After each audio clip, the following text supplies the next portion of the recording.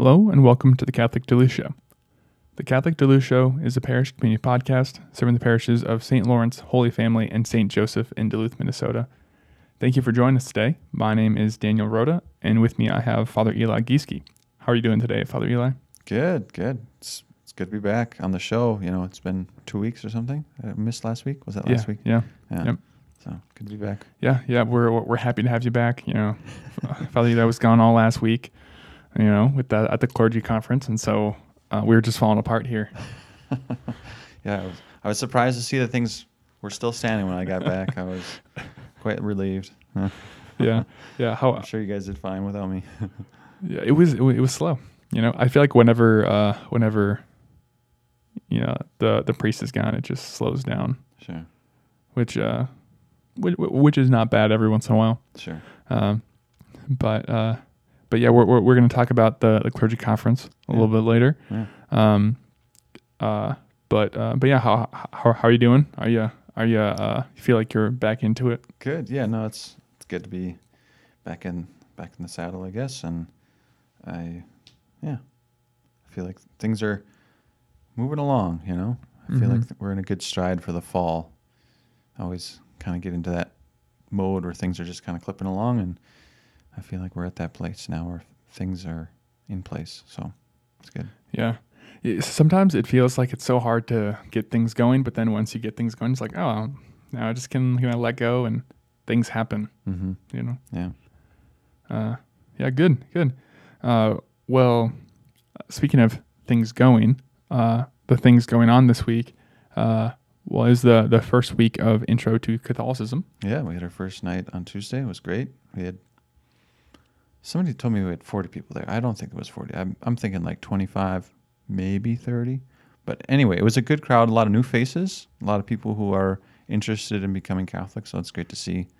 And then some returning, some people who were confirmed and baptized and stuff last year who were there, so that was great to see those faces, and looking forward to another good year. Yeah, that's great. Yeah, and you know, if somebody who's listening to this and like, oh, I missed the first week, I can't go now. It's like, no, you come whenever you want. You can continue to show up. So yeah, that's good. I'm glad that's happening. But yeah, other than that, you said there's a wedding this weekend? A wedding this Saturday, and then a baptism on Sunday morning. Yeah. Yes, I think that's all that's out of the ordinary for this weekend that I'm aware of. Yeah. Okay. Yeah. Yeah, good. Well, yeah, so this week we're going to talk a little bit about the Clergy conference and, some of the takeaways and just how was, Father Eli's experience there. Then we're also going to talk a little bit about St. Teresa of Avila because it was her feast day Friday, the 15th of October. So, and she was, she was quite a big player in the church. So we're going to talk a little bit about her and her legacy and what she gave the church as well. So before we jump into this, Father, would you open us in a prayer? Sure. In the Father, Son, and Holy Spirit. Amen. Lord, we give you thanks for the opportunity to have this time to reflect, and we pray for our parishioners, especially any who are in a challenging situation right now, that they would be blessed and guided by your providence and by your care. We ask our Mother to intercede for us. Hail Mary, full of grace, the Lord is with thee. Blessed art thou among women, and blessed is the fruit of thy womb, Jesus. Holy Mary, Mother of God, pray for us sinners, now and at the hour of our death. Amen. Father, Son, and Holy Spirit. Amen. All right, great. So yeah, maybe we'll start off with the Clergy conference. So yeah, let's just begin with like how was it? How was the experience? Sure. And maybe we'll go from there. Yeah. So for those who maybe aren't aware, the Clergy conference is something that the clergy of the Duluth diocese do. Most dioceses have something like this where they gather for a few days throughout the year. Ours has traditionally been in the fall since I've been a priest. I know they've done it at different points historically, but I think for a long time it's been in the fall. So we've done, we usually go somewhere like a resort or something like that where there's enough space to everybody to have their own place to sleep and so forth. A lot of times, most times, it's the active priests, the retired priests, and the deacons that go. This year they just did the active priests, so it was a smaller group, but it was good to get together because we hadn't been together last year. They didn't do it, and the clergy conference is a kind of an opportunity not only to have social time and fellowship, but especially to maybe focus in on a topic, or usually there's an outside speaker that's brought in to present on some topic, and then there's also staff from the diocese that come and present on issues or things that are going on in the diocese. So that's pretty typical. This year, what we did is we just had time together as the priests, and then Bishop Felton was kind of the presenter. He's the one that kind of spoke to us and talked to us. So it was really good to get together. We've had a lot of priests go on leave or leave the priesthood when Drew left the priesthood. So we've had some struggles lately in our clergy, and guys getting burnt out or having troubles. So it was really good to get together and just be able to talk and try to encourage one another, and for our bishop to get to know us a little better, and for us to get to know him better. So I think it was really healthy, good discussions, helpful conversations had, both formally and informally. The first day we got together and we all just kind of got in a group and had a few minutes to just kind of share with everybody how we're doing and what's going on in our life and what do we see and all that. So that was really good. And then the second day we focused more on, maybe you've heard something about the synod or the synodal process that we're entering into. So this is something that Pope Francis is asking the church to do, that everybody would partake of this synod, which I think that's part of the challenge is like, what is a synod? A synod is a meeting where the church addresses some issue. And this synod is a synod on synodality. So it's kind of like, well, a meeting about meetings, or a meeting on why we meet? Or so there's some new language that's kind of been discussed, and like, what is a synodal church and all these kinds of things. And but I guess from our discussion, what came of it was there's a sense whereby the priests really want to focus on our diocese and understand how can we better serve the people of our diocese, how can we better do the mission of Christ in our diocese. And we don't necessarily want to spend a lot of time asking people about things that maybe aren't that helpful. And so there was a little bit of discussion of like, what's helpful for us right now where we are. And I think because of everything going on, there's just so many things that could be talked about. But I think the fact is we really wanted to focus in on how do we do the mission with our people, with our clergy, with our circumstances right now in our diocese. And so I think that's what the focus will be. Bishop Felton kind of made that clear that, when he first presented, he had somebody that he brought in who he wants to be kind of the head of the synodal process. And I think that's still going to happen. But I think he made the decision to kind of really focus more on our diocese rather than kind of using the material that Rome is offering.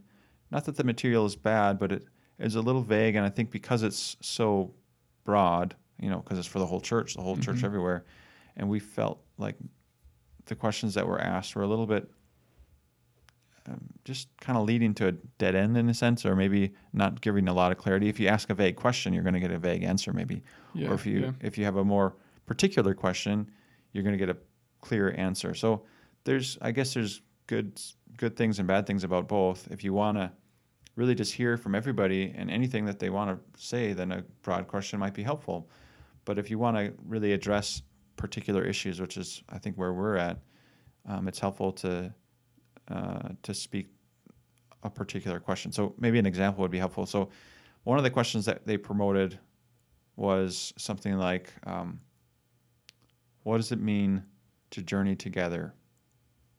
And like this was presented as like, you would get people together, people who are maybe somewhat connected to a parish or maybe even involved in a parish, and you would ask them this question and see what they say.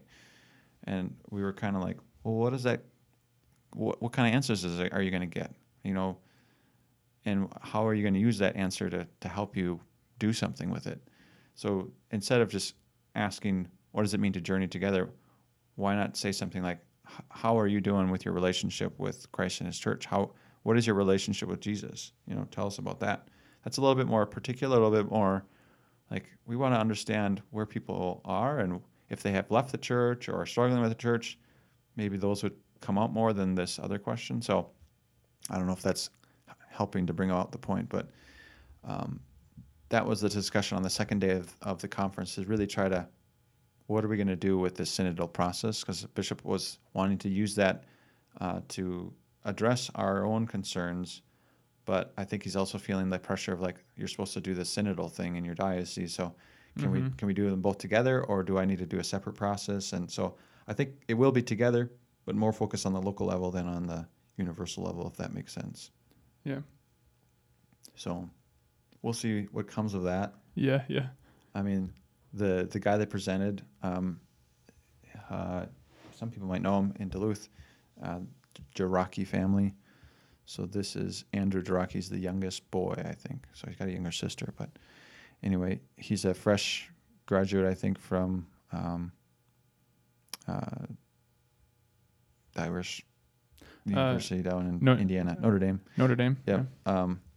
So he is going to kind of head that process up in our diocese. And so, yeah, I hope it's helpful to people. I hope it's helpful for the local church and the universal church. I hope that we don't just get bogged down in asking a bunch of questions that don't lead anywhere. I think that's the fear, is that you do all this work and then it doesn't bear any fruit. So. Yeah, and what I guess is the point of doing the synodal process? Yeah, for the whole church, or coming from Rome. Yeah, like for Father Francis, Pope Francis, to say, hey, we're gonna enter into this time of just maybe gathering information. Yeah. Like, is there like a purpose behind it, or is it like we're just or I think there is. I think that's the challenge, though. I think to the priests and maybe to some lay people too. I'm not sure those who are cued in. That's the question. Is like, what are we trying to do with this? Because it's one thing to ask a bunch of questions, but then what are you hoping to do with it, or how is that going to be helpful to us? And I think, from what I'm understanding, it seems like Pope Francis wants to reach out to maybe the people on the margins. That's often been his goals, right? To reach out to the edges and try to bring people into the church, or at least give them a voice, which is helpful if they want to be brought back into the church and we can help them come back to the church. But it might be unhelpful if it's us just going to them and saying, what do you want the church to look like? Which, to some degree, that's kind of what the questions seem to prompt, which can really set up a conflict, because now you're saying, what do you want the church to look like? How can we change so that you can feel comfortable being in the church? But there are things we can't change, right? We can't change her doctrines, can't change her teachings, we can't change her liturgy. For the most part, there's things that are set in place. So if it's a question of, how can we help you enter into what is the reality of the church, and how can we do a better job of that? Those are helpful questions. Those are helpful things to do. But if it's, what do you not like about the church? There could be some helpful things there, or could there just be things like, well, sorry, we can't help you there. That doesn't change. Pick a card, any card. Yeah. So that's where I think the conflict amongst our own presbyterate is like, we want to be open to this process. We want to do what the Holy Father is asking us to do, but we don't want to set people up for something where they are disappointed by the process. One of the things that was talked about, and I thought was a really good point, I can't remember if it was Father Brandon Moravitz or Father Mike Schmitz, said something like, we had Vatican II, and it was a good thing.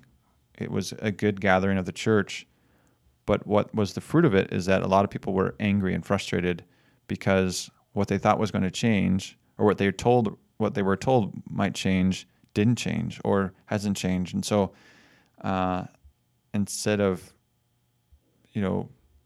entering into it and saying, okay, we understand that there's these boundaries, they were kind of told like the sky's the limit sometimes.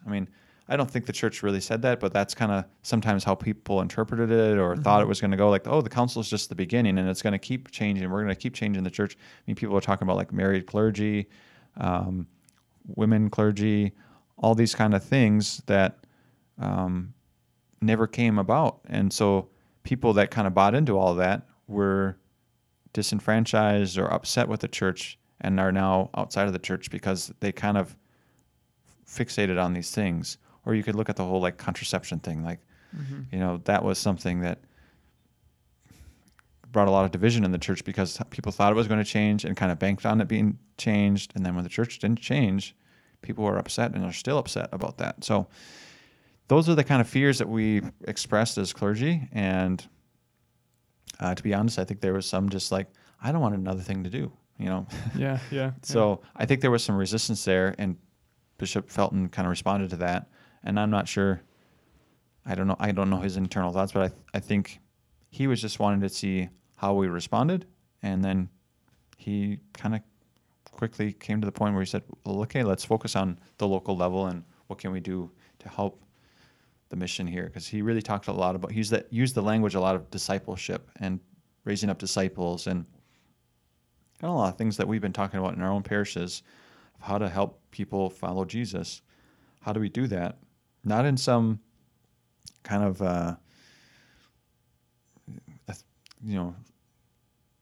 way of be whatever you want, do whatever you want, but this is Jesus. This is what it means to follow Jesus. How do we help people make that choice and come to that way of life? So I was encouraged by it. I felt like it was really helpful to hear his perspective and just get his thought. I know some of us on staff have read that book, Christendom to Apostolic Age, put out by you, Mary. I think it was Monsignor O'Shea, not O'Shea. James O'Shea. Yeah. Who at least wrote some of it. So he kind of used that language, and he had maybe even referenced that book, I think. And so for me, that was like, okay, he gets it. We're on the same page, at least in terms of what's needed. So that was reassuring. Then what did we do after that? The third day was kind of focused on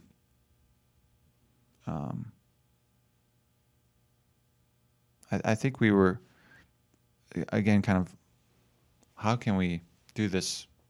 What can we do as a church, And he kind of shared with us his own, I think he called it the 4 movements of the Holy Spirit or the 4 emotions of the Holy Spirit, something like that. Kind of, he used his own experience of coming to our diocese and things that he kind of had to work through, like having trust that he was going to be accepted and trust that he could leave everything behind and come here and start all over, in a sense. Like, if you think about it, he's been a priest for 40 years in the diocese in Green Bay. He's got to leave all his friends, all his family, all the people he knows, and come to Duluth, where he doesn't know anybody, and start being the leader here, which kind of a big task, Yeah. So he talked about his own experience of, the resistance of like, I don't want to go. I don't want to start over. I don't want to leave everything. And then kind of the acceptance of like, okay, you will give me what I need. You will provide what I need. And then kind of just talked about his experience of that. And so to me, again, it was a reassurance of, here's a man who has prayerfully gone through this process and is really trusting in God. And he even said, I think, if you haven't figured it out, I'm all about the Holy Spirit. So I really love the Holy Spirit. And so he uses that language a lot of listening to the Holy Spirit, discerning with the Holy Spirit, all that. So he, it's reassuring to see that he comes at it from a spiritual perspective a little bit, instead of just of like, I've thought really hard about this and I have a plan, but rather he's about, how do we hear the voice of the Holy Spirit to guide us into what the Holy Spirit wants us to do? So anyway, I was encouraged by the whole experience. Yeah. That's good, and that's good to hear too. that he like has that viewpoint of like, let's let ourselves like be guided instead of just like, this is what we're gonna do. And also too that he, with like kind of presenting stuff to the priests and then like listen to be like, okay, yeah, like I see where you're coming from and like let's like I understand your concerns and let's make that adjustment. Yeah. Rather than just being the like, okay, that's great, but we're still gonna do what I was told to do. Which I mean, I was thinking about it in my own experience of being a pastor.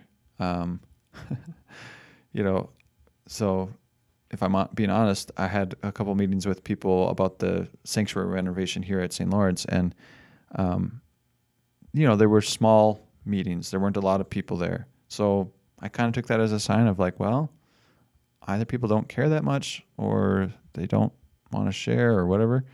I mean, I was happy to hear from people, but at the end of the day, I was like, well, I don't feel like there's enough people saying, I don't like this. This is a bad thing, that we shouldn't do it. And I feel like there's more people saying, let's do this. This is a great thing. But I got to give Bishop props, because if he was, I don't know how invested he was in that synodal process, the way it was presented to him, but he let go of it pretty easily. And so I was kind of marveling at that a little bit, like, it'd be hard for me to just kind of say, okay, we're not gonna move forward on this, even though I've kind of invested a lot of time and energy in preparing for this. So I was impressed with his ability to kind of make that shift. So yeah, absolutely. That seems like a non like ego driven decision. Yeah, exactly. So yeah, that's great. Were you able to like spend good time with brother priests and stuff? Yeah. So the evenings are mostly open. So, get together, chat, have some snacks, have some drinks. Sure. Yeah. There was a hot tub. So I know some guys used the hot tub, and it was beautiful weather. So I know some guys went out and looking at the stars in the evenings, went for hikes. I don't know if anybody played golf or not. There are some guys that like to golf, but I don't know if anybody did. I'd never been to Giants Ridge, but it's pretty. It's a pretty area. So, yeah, it was good. Yeah, that's great. Yeah. I always think it's good when all you guys are able to like get together, and especially with something like that, that's like productive in the sense that, this was probably the first time that all the priests were like with the bishop for like an extended period of time, right? Yeah, exactly. And we hadn't done it in 2 years, so. Also it's like, I don't know, it's like, is like, I'm just thinking to myself, like, is once a year and like for 3 days like enough? Yeah. And like, I get like it. I mean, that's kind of hard to like pull all you guys away from like your parishes for, multiple time, but it's like, I don't know, it might be like worth it to like do it more than we typically do have a study day in the spring. So that's one day or one afternoon basically. And then we have our clergy retreat, which we do every other year. It used to be every year, but we just recently made the shift to every other year. So there's other times we get together, but it's not the same way. Sure, yeah. So, I mean, it's worth thinking about, I guess. But we do have other things, like we have the deanery meetings, and we have, like, I'm in a fraternity group, so I meet once a month. So yeah. It's not like we never get together, but to get together all together is helpful. Yeah. And, you don't want to have, you don't want it just to be another thing, too. Yeah. So, yeah. Yeah, good. Well, hopefully, hoping it bears fruit. Yeah. Fruit will come of it. And, and I know you wrote a little bit about this too in the upcoming like bulletin too. So, that's good. Glad that it happened and that it was, productive. Yeah. So, so the other thing that we're going to talk about today is we're just going to, talk a little bit about Saint Teresa of Avila. Because it is her feast day this Friday, October 15th.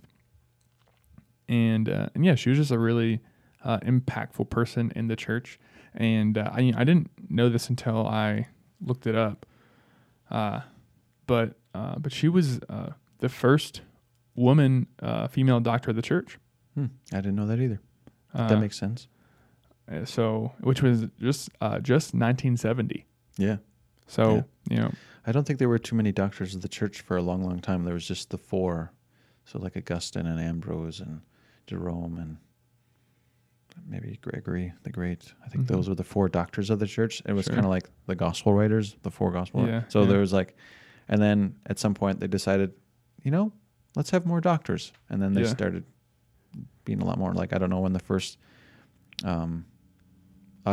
past the four, I don't know, when they started making others. But as of late, like I think John Paul II made quite a few and Benedict did too. So. Okay. So, but she's a big, and when it regards to the spiritual life, she's definitely a big player. Like she and John of the Cross, I would say, are two of the greatest mystics that the church has ever had in terms of their writings. So there's probably been other people who are just as mystical, just as spiritual, etc., but we don't have their writings in the same way that they kind of, in a sense, dissected the spiritual life. Like her writings are very helpful in that regard. And she lived long enough. A lot of these mystics only live for a short amount of time. But she lived a fairly long life. And her experience of the religious life even was a progression, right? So when she was first religious in Spain at the time, so this is during the Reformation, kind of counter-Reformation time. So it was a lot of things going on. But in Spain at the time, mysticism was kind of like a thing, I don't know. And a lot of big Catholic families would just send their daughters or their sons to the seminary or the convent just because, like, oh, you're the fourth child. We don't need you. You can go off to the. I mean, it sounds bad, but that happened. So some of the convents, like the ones she lived in at first, there were a lot of women there who weren't necessarily there to be religious. They were just, that's where their family sent them, and so they had a lot of dowries, a lot of permission to do lots of different things. So it was kind of like a life of leisure rather than like a really committed house of prayer and so forth. And so Teresa led a reform of the Carmelites, and she and John of the Cross together kind of did that. And there was a lot of kickback. They got a lot of angry people because when people are told they have to change, especially going from like a life of comfort and luxury to a life of prayer and penance. That's kind of that's a very drastic change. Yeah. And you could see why they would resist, because they didn't, in some sense, they didn't sign up for that. So they came to these houses and they said, "This is what it's like. I'll join this, or I'll be here." And then somebody comes along and says, "No, we're going to take away all your nice things or your comforts, and we're going to really dedicate ourselves to pursuing holiness and sanctity, and prayer and penance is going to be a big part of that." Like, wow, that would be challenging, So, but it bore a lot of good fruit and renewal in the church, and so something that definitely was needed, and she was a big part of that. And I can't remember how she came to that, if it was something that mystically the Lord told her, like, you need to do this, or if it's something that kind of was more slowly became evident. But yeah, that was something that I was doing some research on her, and because she joined the Carmelites at 20, at age 20, and it wasn't until it was like later in life. It was like she was like 40 or something. Yeah, it was like in her 40s that she, and I think it was kind of more of God kind of gave her this like mandate, sort of. Yeah, kind of to like, we need to get back on track here. So I mean, she kind of, and I think right away when she got there, she was like, she kind of wanted to have more of the like life of prayer. But then she kind of slowly got kind of bought into the more leisurely, the leisurely kind of culture that was already there. Yeah. And then in her 40s, like the Lord kind of like brought her out of that, and she's like, okay, we gotta get to work with this. So which that's kind of crazy to think about too. And this is a whole nother conversation, but how like religious orders have kind of go in like ebbs and flows. Yeah. And seeing how like. When if you enter the displaced Carmelites now, like that's intense. Yeah. Whereas like at one point, it was like oh, have fun. Yeah. Enjoy your life of leisure. Yeah. I mean, you're cloistered, so you can't go out, but people can come in and you can. Yeah. It's just different. It was a different time, and I think we don't really have anything like it to compare to in our day. Like we just can't even really imagine what the transformation that she went through in her life. Yeah. But I forget, but she talks about somewhere in her writings about how for many years she hardly even prayed. Like it was just like she kind of got caught up in this kind of lie of like, I'm not good at praying, or I'm not good at this, and so I shouldn't do this or whatever. But through the process of the Lord speaking to her, she really was able to plumb the depths of the spiritual life, and then through that call others on to really pursue holiness. And so it was very, very good. But she has some important books that kind of speak to her teachings and so forth, and I think that's why she's a doctor. So there's the one, I think it's called Her Life or something like this. It's basically your autobiography. There's the 7 interior castles or whatever. It's just got the 7 mansions. Yep. There's John of the Cross and she have similar sort of things. So I don't always remember which is which, but interior castle is hers. Yeah, and there's some other ones I forget, but her writings are very important for anybody who is serious about writing about the spiritual life. Will reference her and John of the Cross quite a bit. So yeah, and I haven't read any of her writings. I've heard that they're pretty intense. Yeah, and I know that there are some more like modern books that talk about their like spiritual like ideas, but in a more maybe entry friendly way. When you read some of her stuff, it's easy to get lost in it all because it's kind of like a stream of conscience. You're kind of what is going on here? What's the point? Yeah. I'm a kind of a linear thinker, so I like draw me in, have it kind of follow in a logical way. That's not really her way. Yeah. Which is probably not supposed to be. Yeah. Right? No, it's not. And she's oftentimes just recounting her visions or her experiences of the Lord, and so that's why it kind of takes that format. But which I guess I don't know how familiar you are with like the 7 mansions, but this was something as I was just kind of like reading about her. It was kind of interesting because it was like looking at the interior castle, which is basically looking at like the soul, and then thinking that like there's 7 mansions in this castle or 7 doors or something like that. And it's like, and each one is like they're like inside of each other, and it kind of keeps on going like deeper, like into the castle, and it kind of looks at like the soul too. So starting off from like a more like basic level, and then like continually getting deeper and deeper and deeper. Yeah. No, she's a big saint when it comes to the spiritual life. So we have a lot, owe her a lot, and thank the Lord that He worked through her. And yeah, she's one of the big kahunas when it comes to that. Mm-hmm. Yeah. She's she has a lot to offer too. Mm-hmm. So I think if that's something somebody's like thinking about. Yeah. She's definitely someone to go to, but maybe like a not a warning, but maybe like a PSA. Like she's like, deep. She is deep. So I think Saint Teresa Benedict of the Cross, who she was a martyr during World War II. She was a Jewish convert to Catholicism. She read, I think, her autobiography, Teresa's autobiography, and that was her conversion. Like she just read it in one night or something like this, and it just moved her so much. I mean, I think she was already discerning Catholicism, but when she read that, it was like so moving that she just said, "Okay, I gotta convert." So, it's pretty impressive. Yeah, absolutely. Enough that she took her name on. Yeah, exactly.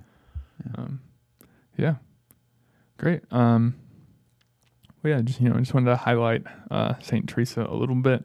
It's kind of cool, as we go through the year to like kind of bring us back to some of these saints of like, I haven't even I haven't thought about her in a while, or there's as the calendar goes, we can kind of be brought back to people, which is great. Yeah. So, Great. Well, yeah. So that's gonna be it for this week's episode. So thank you everyone for listening, and thank you, Father Eli, for being a part of it. Yeah. We hope you have a great rest of your day, and we will catch you again next time.